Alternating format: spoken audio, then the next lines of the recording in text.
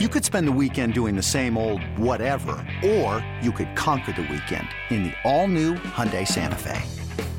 Visit HyundaiUSA.com for more details. Hyundai, there's joy in every journey. This episode is brought to you by Progressive Insurance. Whether you love true crime or comedy, celebrity interviews or news, you call the shots on what's in your podcast queue. And guess what? Now you can call them on your auto insurance too with the Name Your Price tool from Progressive. It works just the way it sounds. You tell Progressive how much you want to pay for car insurance, and they'll show you coverage options that fit your budget. Get your quote today at Progressive.com to join the over 28 million drivers who trust Progressive. Progressive Casualty Insurance Company and Affiliates. Price and coverage match limited by state law. We've got our take cannons loaded and ready. Absolutely dominant on deep routes. Absolutely dominant on short routes. Boys are back, baby. Excellent separation against man coverage. This is Reception, the show. Yo, what's cracking, everybody? James Go, Matt Harmon here with you. You listen to Reception, the show. All right, as you are listening to this podcast, I am assuming you are done with the vast majority of your fantasy drafts. It's always a fun question to ask a fellow, industry person. How many drafts? How many leagues are you in, Matt Harmon? And if people ask this, and I'm never prepared for like the exact answer. Right. I have been trying to cut down almost every year. I try to cut down. Like I think, and right. Obviously like back when we were working together at NFL, I was probably in like 20 or something, at the time, because just I'm a young single guy, newish in the industry, right? Like I'll just say yes to anything. Now at this point, 32 with the real life and, a lot of other stuff going on. I'm trying to cut back. Right. So I did add the Eckler's Edge Invitational. We did a fantasy league with a bunch of different folks in the industry. So I added that one. I would say right now I'm probably like managed leagues and I'm focused like that I actually have to deal with. I think it's probably between 8 to 10. Okay. That's not terrible. I think I'm in 7. Terrible. I'm in 7. Yeah. And you're saying like manage. It's like, yeah, you're probably managing 8 to 10. Like, how many do you actually care about? Like, if you miss the waiver run, how many of those leagues where if you miss the waiver run, you're like, crap, I missed the waiver run. Like, how many of those leagues are you in? Well, and that number is going to go down down 4 weeks into the season because I know I've said the metrics on this. I know I've said them on the Yahoo show. I might have said it on the on this show too. That if you start like 1-4. You have like a 12% chance to make the playoffs, right? Like I think it's even less than that, but it's like if you start 5-0, it's like 87%. I think I've read those numbers off maybe on this show. So sometimes it's like, okay, I missed a waiver run. Like, this team stinks anyways. I mean, I don't want to just lay down and give somebody a free win, right? Because that's non-competitive nonsense. But all right, if I got to find Mac Hollins on the waiver wire and start him, Saturday morning or something, I guess that some of that number is going to turn into those, not ones again that I really care about. It's a moving target, that's for sure. I think the number of leagues that I care about is probably more like 3. And I feel like 3 to 5 is like a good healthy number because that way, if you have too many, Matt, it's like you don't even have a rooting interest. It's like, what are you rooting for? It's like you're taking that part of the game away. Come on, you can't have 8 to 10 teams that you actually care about. It doesn't make sense.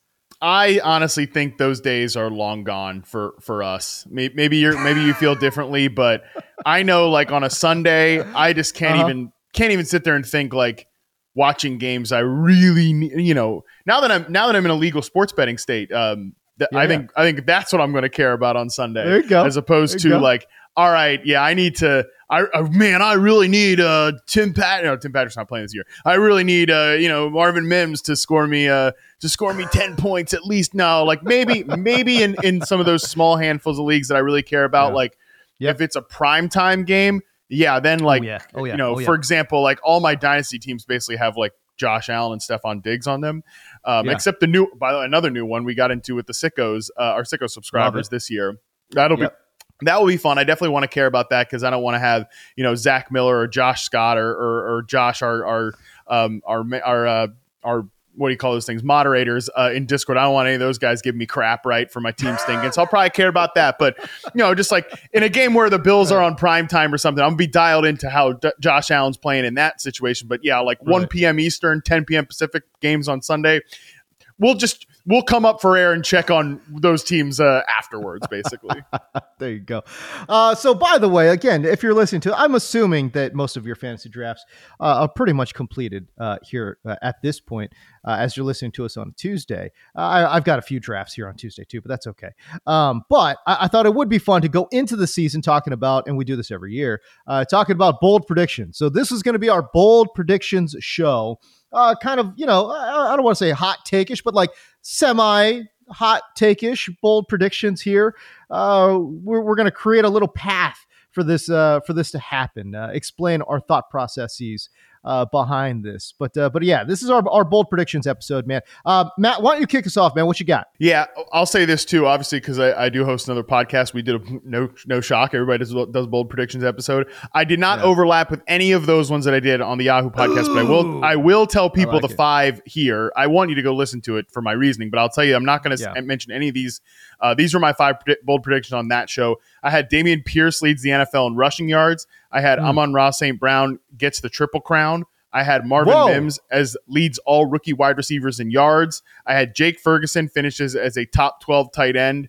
And of course, I had to get a Steelers thing in there. I said the Steelers finish as a top 10 offense in some kind of important metric, success rate, EPA per play, DVOA, whatever. I don't care. So I don't overlap anything that like happened in those, but I want those on the record here.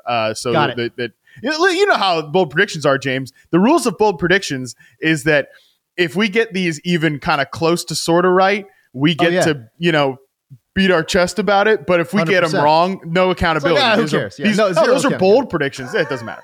So those are the rules. Now that we've established things I'm not going to talk about and the rules of bold predictions. Okay. I'll start off this one, and this one's a little bit timely. Drake London goes for 1,200 receiving yards this year. This. Yeah, I like this one, obviously, we love Drake London, the player. We are obviously big fans of his game. People know that. Last year, really, I think, established himself as the top dog on this offense. That obviously is something I definitely think. And, there was Adam Levitan was creating a little stir on Twitter this morning when he shared a article from Josh Kendall, who covers the Falcons for The Athletic, where he said that don't be surprised if Kyle Pitts finishes 4th on this team in targets, which of course caught people up in a stir. But my point between these two guys is that, I like Kyle Pitts. I'm a fan of Kyle Pitts, but I think Drake London had just established himself right away at the beginning of the last season as the best and most consistent pass catcher on this team. So, I think they will obviously have to throw the ball more than they will last year. I think they are going to do that. I also think that, and we do need Desmond Ridder to be Ryan Tannehill, like a poor man's Ryan Tannehill, which I think can also happen. So that's what I'm banking on here, because the player Drake London is just so good. And I do think, like, when you look at this passing tree, Kyle Pitts included, I just think Drake London is so far and away the alpha of this receiving hierarchy here, more than Bijan Robinson, obviously more than Mac Hollins, right? I do think Drake London goes for 1,200 yards this year. Okay, 1,200 yards, by the way.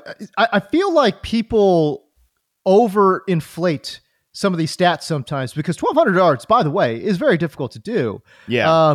There was only 7 players last year who topped 1,200 yards. We'll go ahead and give it to Devontae Smith. He'll be number 8 because he had 1196 through the air. Okay, so we'll go ahead and give it to him. But 8 players basically that topped 1,200 yards last year.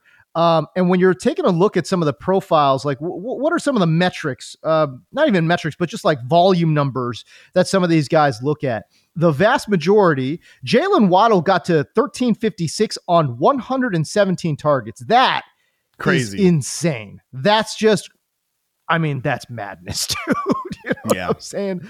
But, in terms of the top 7 or 8 guys, Justin Jefferson, Tyreek Hill, Devontae Adams, A.J. Brown, Stephon Diggs, CeeDee Lamb, Jalen Waddle, Devontae Smith. Again, we'll just go ahead and give it to him. When you look at that list, Matt, there's a lot of, again, outside X receivers there. I think CeeDee Lamb's probably, your only guy that lined up mostly inside. Versus outside. And by the way, Matt, this is why I always say whenever I'm looking at profiles for guys that could break out, I always look to guys that play outside. because this is the profile generally of guys who do well in fantasy football and rack up those yards. They generally play outside. Obviously, there are some high profile guys that can break that mold. For sure. Like St. Brown, obviously last year had 1,161, but he missed a game and he left another game super early. I think it was the Cowboys game last year. So yeah, I agree. Obviously with these big time outside receivers are generally the guys that are going to do it. And we know that that's who Drake London was last year for the Falcons. There's some positional versatility stuff with him where he can play inside. He can be like a big slot type receiver. But yeah, I think that he last year went out and showed that he's a true X and is going to win in that fashion. So he's an easy guy, I think, to bet on as a breakout this year. 1,200 yards is definitely a bold prediction. Like he could have 1,000 and 7-8 touchdowns and be a big breakout. If he gets to 1,200, we're talking about like him establishing himself as a fringe top 10 receiver in the NFL, which I do think he has the ability to be that guy. By the way, this is kind of a callback to my NFL Network days. But remember the March to 1,100? It's like that. It was a big deal to get to 1,100 yards. It wasn't easy to do back on a 16-game slate as well. So yeah, when you say 1,200 yards, that is for sure a bold prediction. By the way, only 15 guys got 1,100. I was just going to say, only 15 dudes got 1,100 yards, man. It's tough. It's a tough number to crack for sure. So there you go. All right. I will give one here. Sam Darnold resurrects his career. Oh no. Leads the Niners to a playoff win and is the starter next season for the Niners. Bold prediction, Sam Darnold coming back, all gas, no brakes. Let's go. So by the way, if you're listening on the pod, Matt Harmon's just covering his face right now, being like, stop it. I'll lay out just two things here, okay? One, Adam Gase, Matt Rule was this man's head coach for 4 of his 5 professional, I guess 3.5 of his 5 professional seasons, okay? Todd Bowles was his head coach his rookie season. Steve Wilkes was the interim head coach his last half season there in Carolina. Todd Bowles, Steve Wilkes, obviously defensive-minded guys. This man has not seen good offensive coaching in the entirety of his NFL career. And I just point to Kyle Shanahan turning Jimmy G and Brock Purdy into viable NFL starters. Sam Darnold, I think, has got more tools than those guys. I don't necessarily know if he's got it upstairs. That's the big part, that this could be turning real sideways real quick. But I'm just saying, in terms of arm talent and physical tools, Sam Darnold definitely has more physical tools than both Jimmy G and Brock Purdy. All right, let me have it. I mean, I don't know what it is with you Sam Darnold guys. Like Sam Darnold Hive will not give it a rest. Never. Because never. I think we can all agree that if Sam Darnold had to play for the San Francisco 49ers, if Brock Purdy got injured or if he absolutely like diarrhea's on his shoes, that's I think how he has to be that bad, I think, to get benched for Sam Darnold. I think this idea like that Purdy's going to have a quick hook with him to get Sam Darnold out there, I think is kind of crazy. But even to say, like, I could buy, he's going to have a nice little run with the 49ers, like win some games with them or whatever. But for you to say that he's not only going to lead them to a playoff berth, but is going to be the starter heading into next year, which means, by the way, they'll have to sign him to some kind of like contract extension because he's only on a 1-year deal. That's right. I mean, correct. I don't know. There has to, I can't imagine another player in NFL history that has done as little. Well, not even like we've seen, like, it's not like Trey Lance. Well, we've never seen the guy play, right? Like, we've seen Sam Darnold play. Like, we know what that looks like. We know what the results bear out.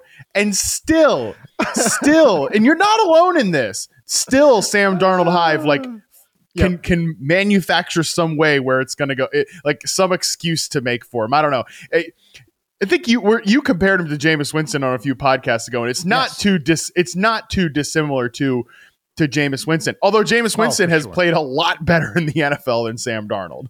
5,000 yards, a million interceptions and a million touchdowns. I mean, anytime a guy can throw down 5K, you're doing pretty good. Now, that being said, again, he's playing for, guys like Bruce Arians and he's got Mike Evans and Chris Godwin that he's throwing the football to. Okay. Does Sam Darnold do that on that team? Maybe. I don't know. Maybe, but you're right. Listen, at the end of the day, I've compared him to Jameis Winston, and Jameis Winston obviously was at his peak more successful than Sam Darnold at his peak. But at Sam Darnold's lows, yeah, man, he was just absolutely just vomiting all over himself on the football field. So again, we're talking bold predictions here. Okay. I'm just saying. Okay. Brock Purdy, 7th round dude. It's not like they're locked into Brock Purdy. Okay. The entire NFL is available to you in this bold prediction segment, and you've gone to Sam Darnold. You could make a bold prediction about anybody, anything, any player, anywhere. Doing it. And you go to Sam Darnold being Darnold. the unquestioned starter heading into next year for the San Francisco 49ers. I mean, God bless you. God bless you, and God bless Sam Darnold. I wish I had people who believed in me as much as you people believe in Sam Darnold. Yeah, correct. All right, let's move on. Bold prediction number 2. Hit me, Matt Harmon. Hey everyone, this is Brett Boone. Would you know it? I've got a podcast going strong in our 4th year. Tune in as I sit down with my friends, some of the biggest names in sports, media, entertainment, for a lot of fun and in-depth conversations. As you know, baseball's been my life. It's been in the family for a long time, but it's a lot more than that here. It's sort of like taking a ride in a golf cart around a beautiful track. Join me every week for multiple episodes on the Brett Boone Podcast, available on the Odyssey app or wherever you get your podcasts. Hey, Rob Bradford here. I have set out on a mission with my good friends at FanDuel to prove what I have known for some time. Baseball isn't boring. Now I have a daily podcast to prove it with some of the most notable people in the baseball world, screaming baseball isn't boring from the mountaintops, or at least agreeing to come on our show. Players, managers, GMs, and yes, even the commissioner of baseball, Rob Manfred. It has been a constant wave of baseball's most powerful voices. So join the revolution. Subscribe and soak in Baseball Isn't Boring. Listen on your Odyssey app or wherever you get your podcast. You'll be glad you did. All right. My next bold prediction is, again, I'll actually go team specific on this one. I think the Packers win the NFC North. And this is bold if you look at the odds, by the way, because the Detroit Lions are rather, I mean, my God, the Lions are heavy favorites right now, plus 135 at BetMGM to win the NFC North. The Vikings are plus 270. The Vikings famously had 13 wins last year, and the Packers are plus 350. I will say very that my buddy at Yahoo, Frank Schwab, has kind of infected my brain on this one. He might have incepted this take into me because I am a little bit of a Lions skeptic, where in that I think there's a chance, and could age poorly, but I was telling my buddies this over the weekend hanging out. I was like, I think the Lions are going to lose by 10 points at least on the opener. I think the Chiefs are going to come out there and look really just good. Lay it on them. So I'm a little bit of a Lions skeptic. Not that I don't think they're a good team, but just that like they're this heavy of a favorite. That I don't know. I'm a little skeptical of that. I think the Vikings are going to be a solid team this year, but I do think they're not going to win 13 games again. I think the Vikings probably would be my favorite to win the division. So the Packers here, bold prediction, I think they win the NFC North because they have a lot of young talent, right? That on offense, we've talked a lot about that. They should have a good running game with Aaron Jones and A.J. Dillon. But if 2 or 3 of these young players in the passing game, besides Jordan Love, who obviously is the big unknown here, but if Christian Watson takes a step, and Romeo Doubs takes a step, or Christian Watson and Jaden Reed, or Christian Watson is the player he was last year, but Luke Musgrave and Jaden Reed are immediate contributors. That's going to be a pretty good little setup there for Jordan Love if these guys all hit and take a step. I kind of have grown with my confidence in Jordan Love, just hearing the way that the Packers feel about him and how excited they are. And just, I think he can be like a solid NFL starter this year. And then it just comes back to the defense too, which this defense has a lot of, again, young, highly drafted players. If some of those guys come along, I think the Packers have the makings of being a very, very good team. I think the 2 guys I entered this offseason, I don't know about them as quarterbacks, is probably like Kenny Pickett and Jordan Love, just based on the limited looks we've gotten at both. People know my confidence now in Kenny Pickett and the Steelers offense. I'm not quite all the way there with the Jordan Love Packers, but I think the team can be really good around Jordan Love. And I think Jordan Love can be a solid NFL starting quarterback. And yeah, Packers win the NFC North, and the misery of Lions fans and Bears fans and Vikings fans just continues to live on despite Aaron Rodgers being gone. Hey, listen, the Vikings were in an impossible 11-0 in one-score games last year in the regular season. And then, of course, in the postseason, it's a one-score game and they lose. But you just can't do that. 11-0 in one-score games in the NFL, that's more of like again, unless you're a super talented team, right? Which I think we can all agree the Vikings are not that. Yeah. But if for the most part, it's more like 50-50.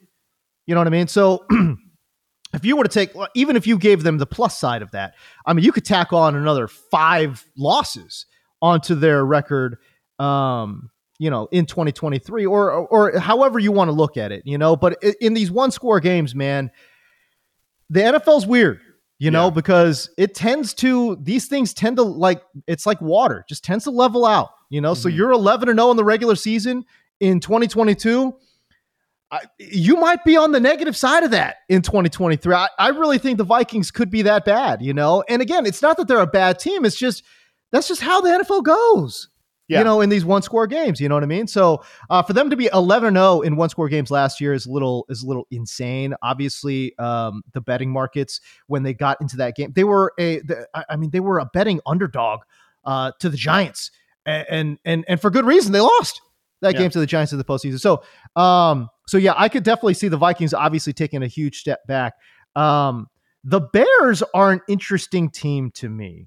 I know that they're supposed to be developmental, Matt, but I don't know, man. Just can they get something out of Justin Fields? I think that would be something to watch for. And the addition of DJ Moore too, I think maybe takes the passing attack to another level. So I feel like the Bears are a little bit of a wild card in this, and they're obviously the biggest underdog to win the NFC North at if you're going by BetMGM plus 450, which actually gives them the worst odds on BetMGM's. FanDuel's got them at plus 430, and PointsBet has them at plus 375. So plus 450, the best odds you can get if you really think that the Bears have a chance to win the NFC North.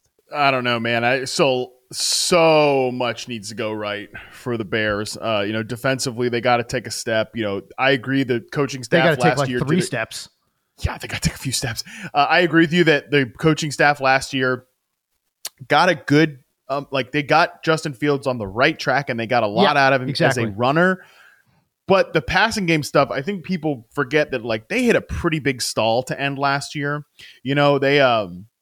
The last few starts that Justin Fields had did not go well against winnable, gettable defenses like Detroit and Atlanta. And obviously the passing talent, it's just going to be night and day if DJ Moore and Darnell Mooney and even Chase Claypool is out there with a year under his belt in the offense. Right.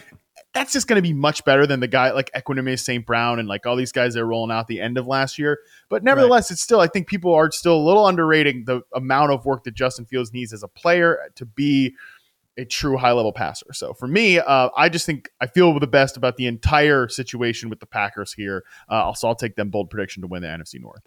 You talked about Marvin Mims. You and I are simpatico on a lot of players, man. I loved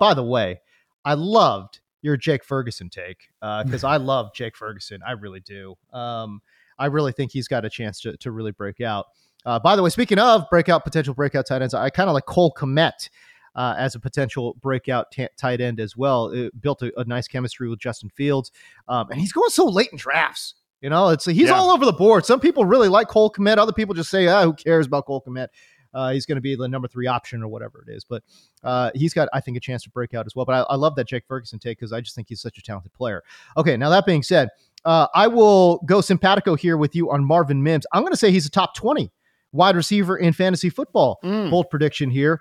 Last year, there were only 2 wide receivers that saw 125 plus targets and did not finish in the top 20 in PPR. One was Deontay Johnson, who had a damn near historic scoreless streak, 147 targets, 0 touchdowns, as we've highlighted on the show many, many times. The other player who saw more than 125 targets did not finish in the top 20 in PPR. That was Garrett Wilson. also 147 targets, 83 catches for 1,100 yards, just outside the top 20. I think he was the wide receiver 21. But again, he had arguably the worst quarterback situation in the NFL last year. Does Marvin Mims, so it brings me to the question of, can Marvin Mims see 125 targets in this offense? And I say the answer, bold prediction, is yes. Because again, Jerry Jeudy, all kinds of banged up. And let's be real, Courtland Sutton is like Oklahoma, okay? He's turning into a boomer sooner, all right? He's going into his age 28 season, but man, he has aged, significantly over the past couple of seasons. Injuries, I think, have certainly racked up. And as you have highlighted, Sutton generally he's not a great separator all over the field. No. Jeudy, as you've highlighted, not a good separator damn near anywhere on the field. I just wonder, does Marvin Mims step in year one and see 125 plus targets? I think the possibility is at least there, Matt. The guy's obviously super fast, ran a 4.38 40. And as you charted, he's a 50-50 slot flanker guy. So he can line up all over the field in 2 and 3 wide receiver sets. So I think the possibility is there for Marvin Mims to finish as a top 20 wide receiver in fantasy. Again, my bold prediction on the Yahoo show is he leads all rookie wide receivers in yards, because obviously we had 2 guys go over 1,000 last year, Garrett Wilson and Chris Olave, but that was a historic right. class. Usually we're talking about guys like he could have 800 yards and lead all rookies, especially if you just think about the round 1 guys. They're all blocked by significant, high level talented players. And that brings us to the Denver situation that you're talking about. It's not that Courtland Sutton or certainly even Jerry Jeudy are bad football players. I think Sutton's just kind of leveled out as an average starting X receiver, and Jeudy is a good route runner. He's just so inconsistent. He has these high level flashes, then he has these really low moments where that technique and the separation, and maybe it is injury related, those aren't all the way there all the time. I think Mims could be the consistent high level player on this offense, because that was sort of who he was in college. He's a little boom and busty, and maybe just from a performance standpoint, because of his vertical skill set, maybe that trends over to the NFL if he's purely a field stretcher for this team. But that's another reason that he could have 110 targets and you could get this right, because he could be a high yards per target player because of those vertical route running skills. So yeah, I love this one. Obviously I'm on the same page. The thing about Mims that I really liked from the profile too was that he was great on slants, and then he was great over the top. We knew about the over the top prowess from Oklahoma, right? The fact that this guy can run those vertical routes. Look, when you run a sub 4.4 in college, you generally should be pretty good over the top. Okay, that's fine. Not great in the intermediate area, as you highlighted in your profile on him, which I think kind of sort of makes sense. He's kind of a, smallish type player, probably doesn't want to take big hits over the middle. That's fine. But the fact that I thought he was pretty good on slants and over the top will, I think, allow for him to kind of not only get, little layup throws, but also some of those high value, high air yard targets in over the top and keep defenses honest. That's the kind of stuff that, man, sign me up. Especially when you got a guy like Sean Payton who has utilized speed slot guys in the past. Oh baby, let's go. Love it. We're definitely on the same page with Marvin Mims. All right, give me another one. Give me another bold prediction, Matt Harmon. Go. All right, I'll go with Sky Moore. Catches 85 passes this year. Sky Moore, that would put him last year 17th in the NFL. Christian McCaffrey finished 17th with 85 catches, and he's a running back, obviously. The next receiver there is Christian Kirk, actually, with 84 catches, 1,100 yards, and 8 touchdowns. And I think there's a chance that, I actually kind of think Sky Moore and Christian Kirk are a little bit similar players. Okay. They're probably not going to be guys that win downfield, outside, but they can be vertical slot players. So I think that could be the strength of Sky Moore's game. And you just look at by the way, it's funny. You look at Juju's season last year in 16 games, 14 starts. We know he didn't finish all those games, 78 catches, 933 yards. 3 touchdowns. Why can't Sky Moore have that exact same season? We've talked about that role is perfect fit for him. He's taking over that role. I think he's going to lead all the receivers in production this year. So yeah, Sky Moore, 85 catches on a team that has we know they're thirsty for receiver talent, right? Right. I love just some of those signals we got from Sky Moore as a rookie in terms of winning on slants and curls and comebacks and dig routes. Those are the juju routes, obviously, that he's going to be replacing in this offense. So now you just look at Sky Moore as a guy who is going to it was nice we got like summer hype on Justin Ross and Rashee Rice, but those guys aren't going to play big roles with the regular offense. Like Sky Moore is going to play a regular role with a big role with the regular offense, and neither of those guys really has the same skill set as him either. So even if those guys eventually get playing time in the second half of the year, I don't think it's going to come at the expense of a guy like Sky Moore, who just stands out so much in this receiver room. Kadarius Toney's going to be healthy apparently week 1. I don't think his role overlaps with Sky Moore. Apparently. Yeah, sure. So I really just think Sky Moore is being a little overthought right now in the industry. And I think an 85 catch season for him, that would probably put him certainly top 20 receivers in fantasy. So bold prediction a little bit there, but yeah, I like the guy. And I think he's just in a really good situation right now. To Matt's point, there was only 13 receivers, 13 wide receivers who saw more than 85 targets, 85 catches last year. So for Sky Moore, who is basically, I mean, let's be real, in most home leagues, this guy's a forgotten player in most drafts. For him to skyrocket up and be one of the top 15 pass catching wide receivers in the NFL, that is certainly a bold prediction, and I love it. Shockingly, Tyler Lockett had 84 catches. Christian Kirk had 84 catches as well. I thought Tyler Lockett had more.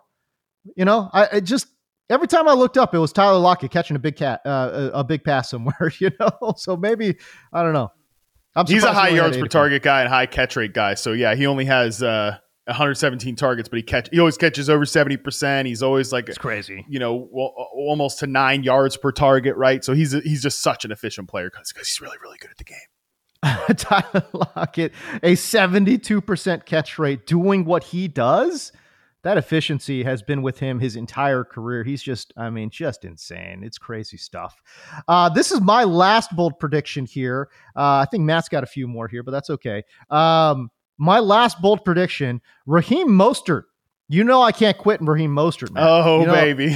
I love me some Raheem Mostert. Bold prediction. It's a 2-part bold prediction. One, bold prediction, I say he's gonna play a full 17 games. That's the boldest of all bold prediction. Okay. Not only that, I'm going to say he finishes as top 15 running back in fantasy football. And again, if he does play all 17 games and he's healthy in all 17, which he's, by the way, never done in his career ever. But if he does that, I don't think a top 15 finish is out of the question at all. We're talking about a guy who has a career 5.4 yards per carry average as a player, a 75% catch rate as a player. So a good pass catcher, great between the tackles, actually great outside the tackles, man. What a terrific outside zone guy is Raheem Mostert. And over his last 15 healthy games last season, he racked up 1,061 total yards and averaged 5.0 yards per carry. So he's doing the old Spider-Man gif, avoiding those lightning bolts. Like every single time Miami's in the mix for some of these high-profile running backs that are available. Dalvin Cook is in the mix. Jonathan Taylor's in the mix. Now I'm sure Kareem Hunt is going to be somewhere in the mix. But Jeff Wilson starts the season banged up and hurt. Devin Achane, by the way, who everyone wants to love, Devin Achane, smaller running back, and he's already coming into this season with shoulder and hamstring issues. Okay, so again, if you're betting on Devin Achane to have a breakout rookie campaign, a smaller back already with shoulder issues is a big time concern. And to be honest with you, kind of an addendum to this is that you really need to be drafting Kareem Hunt as well. I know he's not on a team right now. I would be shocked if Kareem Hunt doesn't end up on the Miami Dolphins at some point. Again, Jeff Wilson banged up, Devin Achane banged up, Raheem Mostert, who I'm saying is going to play a full 17. He's probably not going to play a full 17. Let's be real here. Okay, let's be real. And at some point, and I know Kareem Hunt was terrible last year as a runner, especially to the outside. I want to chalk a lot of that up to just disinterest. He wanted a new contract, didn't get it, obviously got let go. I think he'll come back. I think he'll be refocused, rejuvenated, playing in a locker room that I think has a lot of that juice going on in Miami, right? Like guys seem to be genuinely excited to be in that Miami locker room. You know what I'm saying? So I wonder if Kareem Hunt ends up over there and has a pretty good season. That's an addendum bold prediction. Okay. Kareem Hunt is gonna actually have a decent season there with the Miami Dolphins. He'll be a popular waiver wire ad at some point during the season. Is my secondary bold prediction to this Raheem Mostert playing full 17 and finishing as a top 15 guy at the position. So there you go. I mean, the runway is so clear for Raheem at this point, man. He could just stay on the field, and we know he's such a good system fit. That's the reason I think actually guys like Kareem Hunt and Leonard Fournette haven't been like really on the Miami Dolphins radar. Like they signed Darrington Evans, who is like a faster outside zone type of runner because they do run such kind of that hyper specific scheme, which is why they targeted Jeff Wilson. It's why they targeted Raheem Mostert. Because again, these are guys that have played in this run system before and like know it like the back of their hand. Right. So, I mean, Fournette definitely not a fit for this team. No. Kareem Hunt. Yeah, you're right. Like, I think if he recaptured some of his old form, he could be kind of on that sort of kind of in the ballpark of what the Dolphins are looking for. But I like the Raheem Mostert one, man. You know, I was taking Jeff Wilson a ton in the late rounds before the news broke, kind of out of nowhere, right? Like, where the hell did this out of nowhere? Where the hell does Jeff Wilson thing come from? So I don't know. Yeah, I was disappointed about that, and he's really like. Now it's like, you can't really, if you have a draft, like you can't really take Jeff Wilson like, oh, I'll put him on my IR spot. Cause like Mike McDaniel said, yeah, we're hoping we can have him again before the end of the season. Like, oh yeah, I know. Right. Like I'm hoping he's back before the end of it. It was like, what? Wait a second. Now I thought he was only going to miss 4 games. Like that sounds like a much longer injury. And again, it's like, you know, to the abdomen growing area. So I wonder, what does that look like? You know, is he going to need surgery at some point? Is that going to end his season? I don't know. He might be trying to fight through it, but it doesn't sound like surgery is fully off the table. And again, Jeff Wilson has a pretty long injury history himself. So I don't know. We'll see. I do think, by the way, it should be noted, Kevin Stefanski, you talk about the Cleveland Browns. Kevin Stefanski generally uses an outside run scheme too. It's not totally always zone, but they do run to the outside a lot. And last year, Kareem Hunt was not good in that system, but the years prior, he was very good. All right. So I do think that he's got, you know, some of the chops to play in this outside, you know, scheme that they've got in Miami as well. So I would be surprised if Kareem Hunt doesn't end up there now that, you know, all these other pieces, the Dalvin Cooks and the Jonathan Taylors of the world have kind of, you know, settled into their specific roles. So yeah, Kareem Hunt is certainly a player that I think you can eyeball. He's probably going to be on the waivers. I would be surprised if he's not. I'm playing in an industry draft where Kareem Hunt got drafted, I think in like the 17th round. So I think in most home leagues, he'll be on the waiver wire, Matt, but he's certainly a guy that you want to keep an eye on. Totally. Do you think Fournette, by the way, is just done? Do you think he's done? Yeah. He had some tweet where he's like, you know, I'm not finished yet or something like that. But, you know, who knows? That could be anything, right? He could be talking about, you know, he's not done with his yard work or whatever, right? He's got other stuff on, you know, whatever. It could be anything, right? But it's just crazy that, I mean, not that I don't think he was god awful last year. And I think he's always kind of gotten a bit of a bad rap as a player because he was so overhyped coming into the NFL. And then the Jaguars drafted him freaking 4th overall. So he kind of always gotten a little bit of a bad rap, and you know he just feels like he'd be a great fit with the Cowboys as like their grinder back alongside Tony Pollard, just eat, you know, useless carries and stuff like that. But I'm probably not. I shouldn't really try to forecast that on like Tony Pollard investors and stuff because I think Pollard's in for a big year. But it just is a little surprising to me that I think Fournette has gotten zero interest. Yeah, I mean, it's kind of what role does he want to accept too, right, Matt? Like, is he going to accept a short yardage goal line back role? I don't think so. I think he's still looking he wants to be either, you know, the B side of a 1A, 1B. And I think at this point in his career, he's probably just not that guy. I think he's a short yardage specialist, probably a goal line back specialist. I don't know, man. Like if he took on like that, like Jerome Bettis role or something. I mean, shoot, Leonard, you could go eat a couple more cheeseburgers, pack it on like Bettis did and just be the bus, you know, like be bus 2.0 and just, try to rack up 10 touchdowns somewhere and just vulture a bunch of touchdowns from people from fantasy backs that people actually care about, I mean, that's what Zeke did. That's the Patriots had Fournette in for a visit, right? And then they eventually like wined and dined Zeke and brought him in because I think he's probably a little to kind of piggyback your point. I think he's a little bit more he just did this in Dallas for like, all right, look, I used to be the guy here, but now like Tony Pollard is, they're playing him a little bit more. And I think he probably didn't want to go back and do that for the Cowboys necessarily from like a pride standpoint, but like, okay, I'll go do it for Ramondre Stevenson in New England. But I think you're right. Fournette probably sees himself as still a little bit more than that. Yeah, I mean, and again, I don't even know if Zeke has really accepted the fact that Ramondre Stevenson, I mean, you got to keep in mind, like, fantasy folks, like, of course, we all love Ramondre, but it's like, ask like a regular fan who Ramondre Stevenson is. Do you know what I'm saying? Like, yeah, that's fair. I don't even know if Zeke goes into New England thinking Ramondre is anything. He might just be thinking like, yeah, I'm going to be the 1A and or 1B to this guy, this relatively unknown player, Ramondre Stevenson.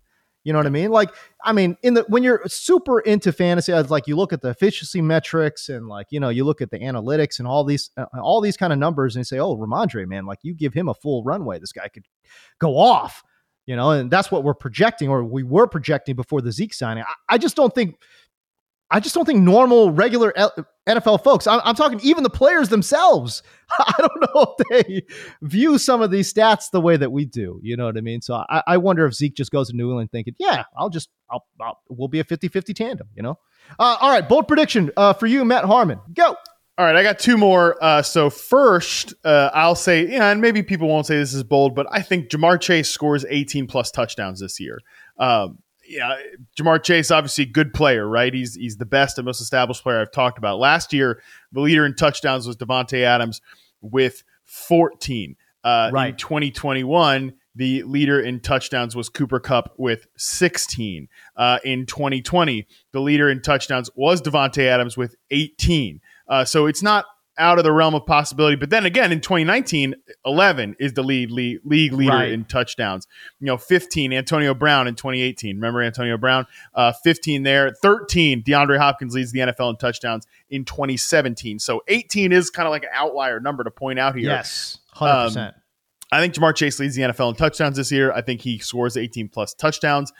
We've already seen him be a guy had 9 last year, and he didn't even play a full season, and he came back like pretty quickly from a freaking hip issue. So I think Ja'Marr Chase is just the man. I think he's going to have this monster season where, you can't necessarily project him for the type of targets that here's the thing. People say, well, you can't really project, Ja'Marr Chase to have like a Justin Jefferson type season just because of how many other players are in the Cincinnati Bengals offense. But, it's not as if Justin Jefferson went out there and had some kind of like 31% target share. He had 26.6% target share. And that was with Kirk Cousins, who, I've talked about becoming Kirk-pilled this offseason, but I still certainly think Joe Burrow is a better and more aggressive and more competent quarterback than Kirk Cousins. So, I think if we look at Ja'Marr Chase, who kind of sneakily dominates the team in targets anyways, 27% target share for Ja'Marr Chase last year. Yeah. If you look at like first read targets from Fantasy Points data, which I think does a really good job of, showing who the number one is and like who really is kind of that dude. Like Ja'Marr Chase, 37.3% first read target share for Fantasy Points data. T. Higgins, 21.1%. Like I like T. Higgins. We all like T. Higgins, but Ja'Marr Chase just so much better. Like he can have, and that's really no shade to T. Higgins again, who's a very good player, but Ja'Marr Chase is just on a different level. I think he can have that type of season where he, dominates the targets here. He has 27% of the team targets. He stays healthy. He has a higher average depth of target, 9.8 average depth of target last year. I think they can push that more towards like maybe his rookie year or even like in between those. Big play machine, touchdown maker from a yak standpoint, from a tight coverage standpoint, from a deep ball standpoint. The guy can just do it all. 75% success rate versus man in each of his first 2 seasons. One of the most underrated technicians in the game as well. I think everything is just here for Ja'Marr Chase to have like a special type season. So I think Justin Jefferson actually, could be the number one receiver in fantasy. But also I think that, look, Ja'Marr Chase could be there by the end of the year. 18 plus touchdowns for Ja'Marr Chase this season. Honestly, okay, so 2 points. First of all, I'm all aboard that. 18 touchdowns is tough, but in terms of like Ja'Marr Chase being the guy this year in 2023, like being the wide receiver number one, the best player in fantasy football, I'm on board with that. I'm okay with that. Not saying that it's going to happen, but I can see a path for that to happen. By the way, Matt, when people say, "Oh, well, he can't see that level of volume that Justin Jefferson can see," I don't understand that whatsoever. This man saw 134 targets in 12 games last year. You divvy that up, that's 11.16 targets per game. That's a ton. Okay, now you average that out over a 17-game season. That's 189 targets. Okay, Justin Jefferson saw 184 targets last year. It's very similar. It's very similar. So there's absolutely no reason why over a 17-game season, Chase can't see the same level of targets that, the Davante Adams and the Justin Jeffersons of the world see. Like, he was already on pace to do that last year. Mm-hmm. Now he's going into traditionally a very big jump in terms of production. I'm talking about third-year wide receivers he's playing with the best quarterback of the bunch in Joe Burrow, right? Why not? Why can't Ja'Marr see that level of volume? I don't see that as not only outside the realm of possibility. I don't even see that as, that's not even a bold prediction in terms of like volume. You know what I'm saying? Like, if he out targets Justin Jefferson and Davante Adams, I don't see that as being bold. He was, again, on pace to do that last year, Matt. You know what I'm saying? So it's not only possible, I think it's very probable that he sees somewhere north of 180 targets in 2023. Fantasy players like to pretend that the postseason just doesn't exist because they stopped playing. True. Right. But if you look at even the playoffs last year, well, I mean, look at the first 2 years, focusing on last year, right? T. Higgins, 6 targets, 4 targets, 11 targets. He's definitely going to have those games, right? Yep. But then you look at Ja'Marr Chase, 12, 8. Like, it's rare that you're going to get less than 8 or fewer than 8 targets from a guy like Ja'Marr Chase, just again, because he is the one in this offense there's no shade to T. Higgins, who's a fantastic player, but Ja'Marr, I just think, is on a different level. And I agree that he's the type of guy who's going to have one of these monster seasons at some point. And, I think it can certainly happen when these two guys are together. Hopefully they're together for the long term, Higgins and Chase. Right. And Joe Burrow, that'd be awesome to continue to see that. And we got to remember too, at different points last year, like early on, they hadn't really, like, the Bengals hadn't really figured out their offense quite just yet, but it was really in the back half of the year. And we still think there's ways that they can even kind of improve the play calling a little bit more in Cincinnati. But to even start last year, even Ja'Marr Chase feels like there's ways for them to improve the play call. He said exactly the same stuff that I was talking about on the podcast, which is like, let's run a few fewer vertical routes and mix up some of the intermediate stuff, because he can win there as well, as you've pointed out very, very clearly in your profile of Ja'Marr Chase. Yeah, 100%, man. I think we haven't even seen the best of Ja'Marr Chase yet, which is crazy. Yeah. And I think this year could be the best we see of him, and he gets those 18 touchdowns. Man, I'm getting hyped, bro. Like, I am. I'm getting hyped for Ja'Marr Chase. Like, I really feel like, if you take Justin Jefferson 1.1, obviously that's like the consensus pick there, but yeah, bro, if you take Ja'Marr Chase there at 1.1, I'm not mad at you either. People might be like, oh, wow, I can't believe you took Ja'Marr Chase. But I mean, the way we lay it out, man, it's like, I wouldn't be that, I'm not mad at you. And to be honest with you, I wouldn't even be surprised if you took Ja'Marr Chase 1.1. To be honest, I love the player that much, and I love his system. I love the fit there in Cincinnati that much as well. Yeah, 100%. Love the player. All right, my last one here. This one's a little weird because this is not the bold prediction. I think the Jaguars win the AFC South going away. That is not the bold prediction, because that's not bold. That's actually kind of chalky. If you look at the AFC South, the division winner on consensus, -155 for the Jaguars. Yep. Mm-hmm. But the bold prediction here is that the Texans are the second best team in the AFC South. I think they finish with a 500 or better record this year.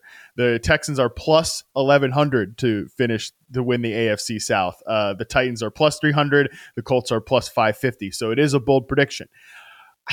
Man, you look at the Texans, and I think they've like kind of got something going on. Like I mentioned, Dameon Pierce, I have bold prediction to lead the NFL in rushing. I toyed with like a Nico Collins 1,000-yard bold prediction. I'm very confident in him. I think their role players, if you look at the depth chart, is really kind of underrated, right? Like Tank Dell's a nice role player. Robert Woods is still like a competent flanker receiver who can block really well. Their offensive line, admittedly, is not as they've dealt with a lot of injuries, right? They've got 5 guys who were going to play big roles are now on IR. 4 guys that were going to play big roles are on IR. So that's a little problematic. Titus Howard also dealt with an offseason injury, but they add Shaq Mason, they have Laramie Tunsil. Yeah, I was going to say, if you start there with Tunsil and Shaq Mason, I think you're all right. Right. Like I know their backups. All their backups were, were getting banged up, and that's not great. I mean, you would have loved to see like Juice Scruggs or something, or Quisenberry be there, of course, But I think if you start with Tunsil and Mason, I don't know. I think you're in a really good spot. And I think that defensively, too, is where this is really interesting, because I think we all have just been like, the Texans defense stinks. It's not been a good unit the last few years, and that is very true. But, DeMeco Ryans has just gotten great effort, intensity, and production out of defensive players in San Francisco. I think he's going to bring that to Houston. Obviously, they have Will Anderson, who's a rookie edge rusher, but you just look at some of the role players they've added, like Sheldon Rankins from the Jets was a nice player. Good call. Steven Nelson's a solid little cornerback there, across from Derek. And this is another thing too.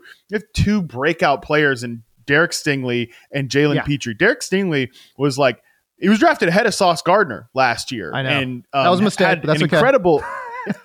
An incredible start to his collegiate career, but last year he's playing in Lovie Smith's cover 2 defense, just not the best fit, but in a more aggressive, higher man coverage team, like this team is probably going to be in Houston, better fit for him. Jalen Petrie's interesting. They bring in Jimmy Ward as a role player.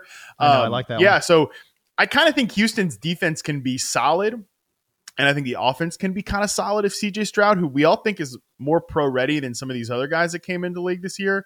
I don't know, man. I'm a little interested in the Texans. I think they've got some problems up front in terms of their front 7, but in their back end. And by the way, San Francisco, I thought was great.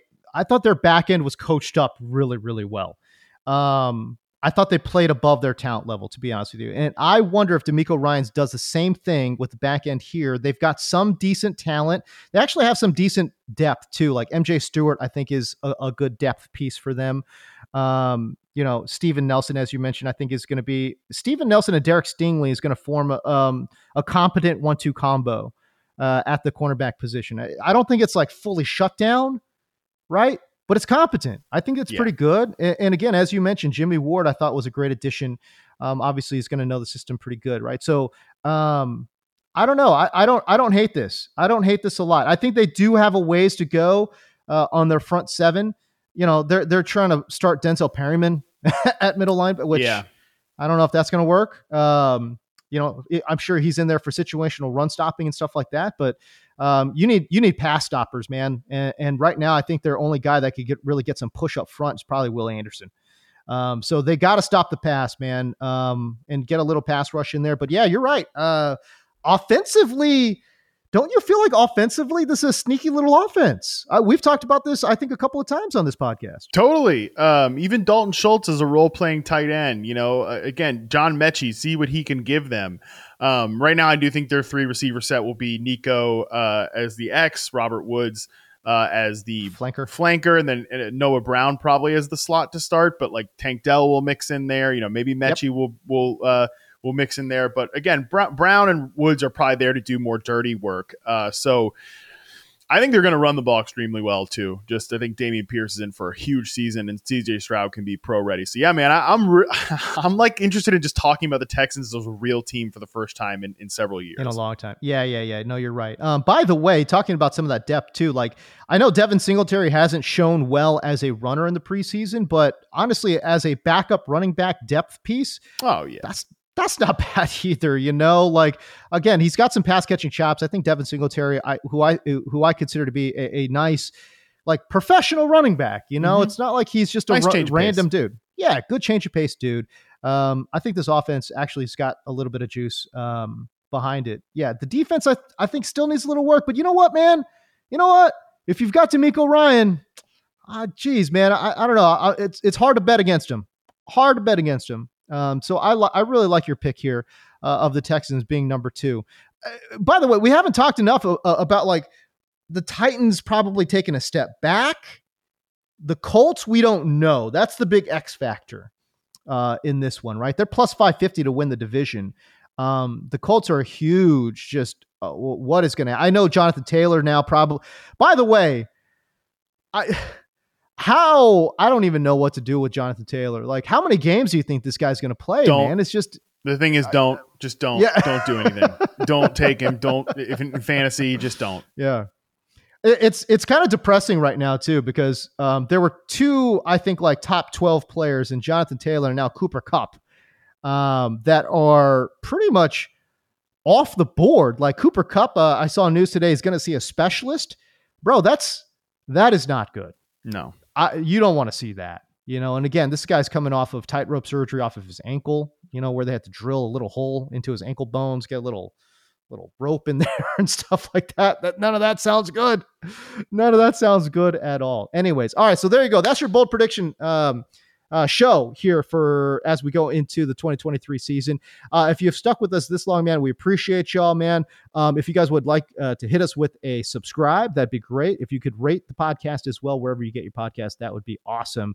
And be sure to follow Matt and I on Instagram and on Twitter, at James Deco for myself, Matt Harmon, BYB, on Instagram and on Twitter.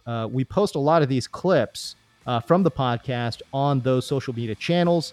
So a good place to find some of this content if you miss it on the podcast as well. All right, so there you go, man. That's the show. I hope everyone has great luck drafting. If you haven't gone yet, I've got a couple big-time drafts coming up here from me as well, so wish me luck. But for Matt Harmon, I'm James Coe. We'll see you. And remember, it's never too late to chase your dreams. Peace.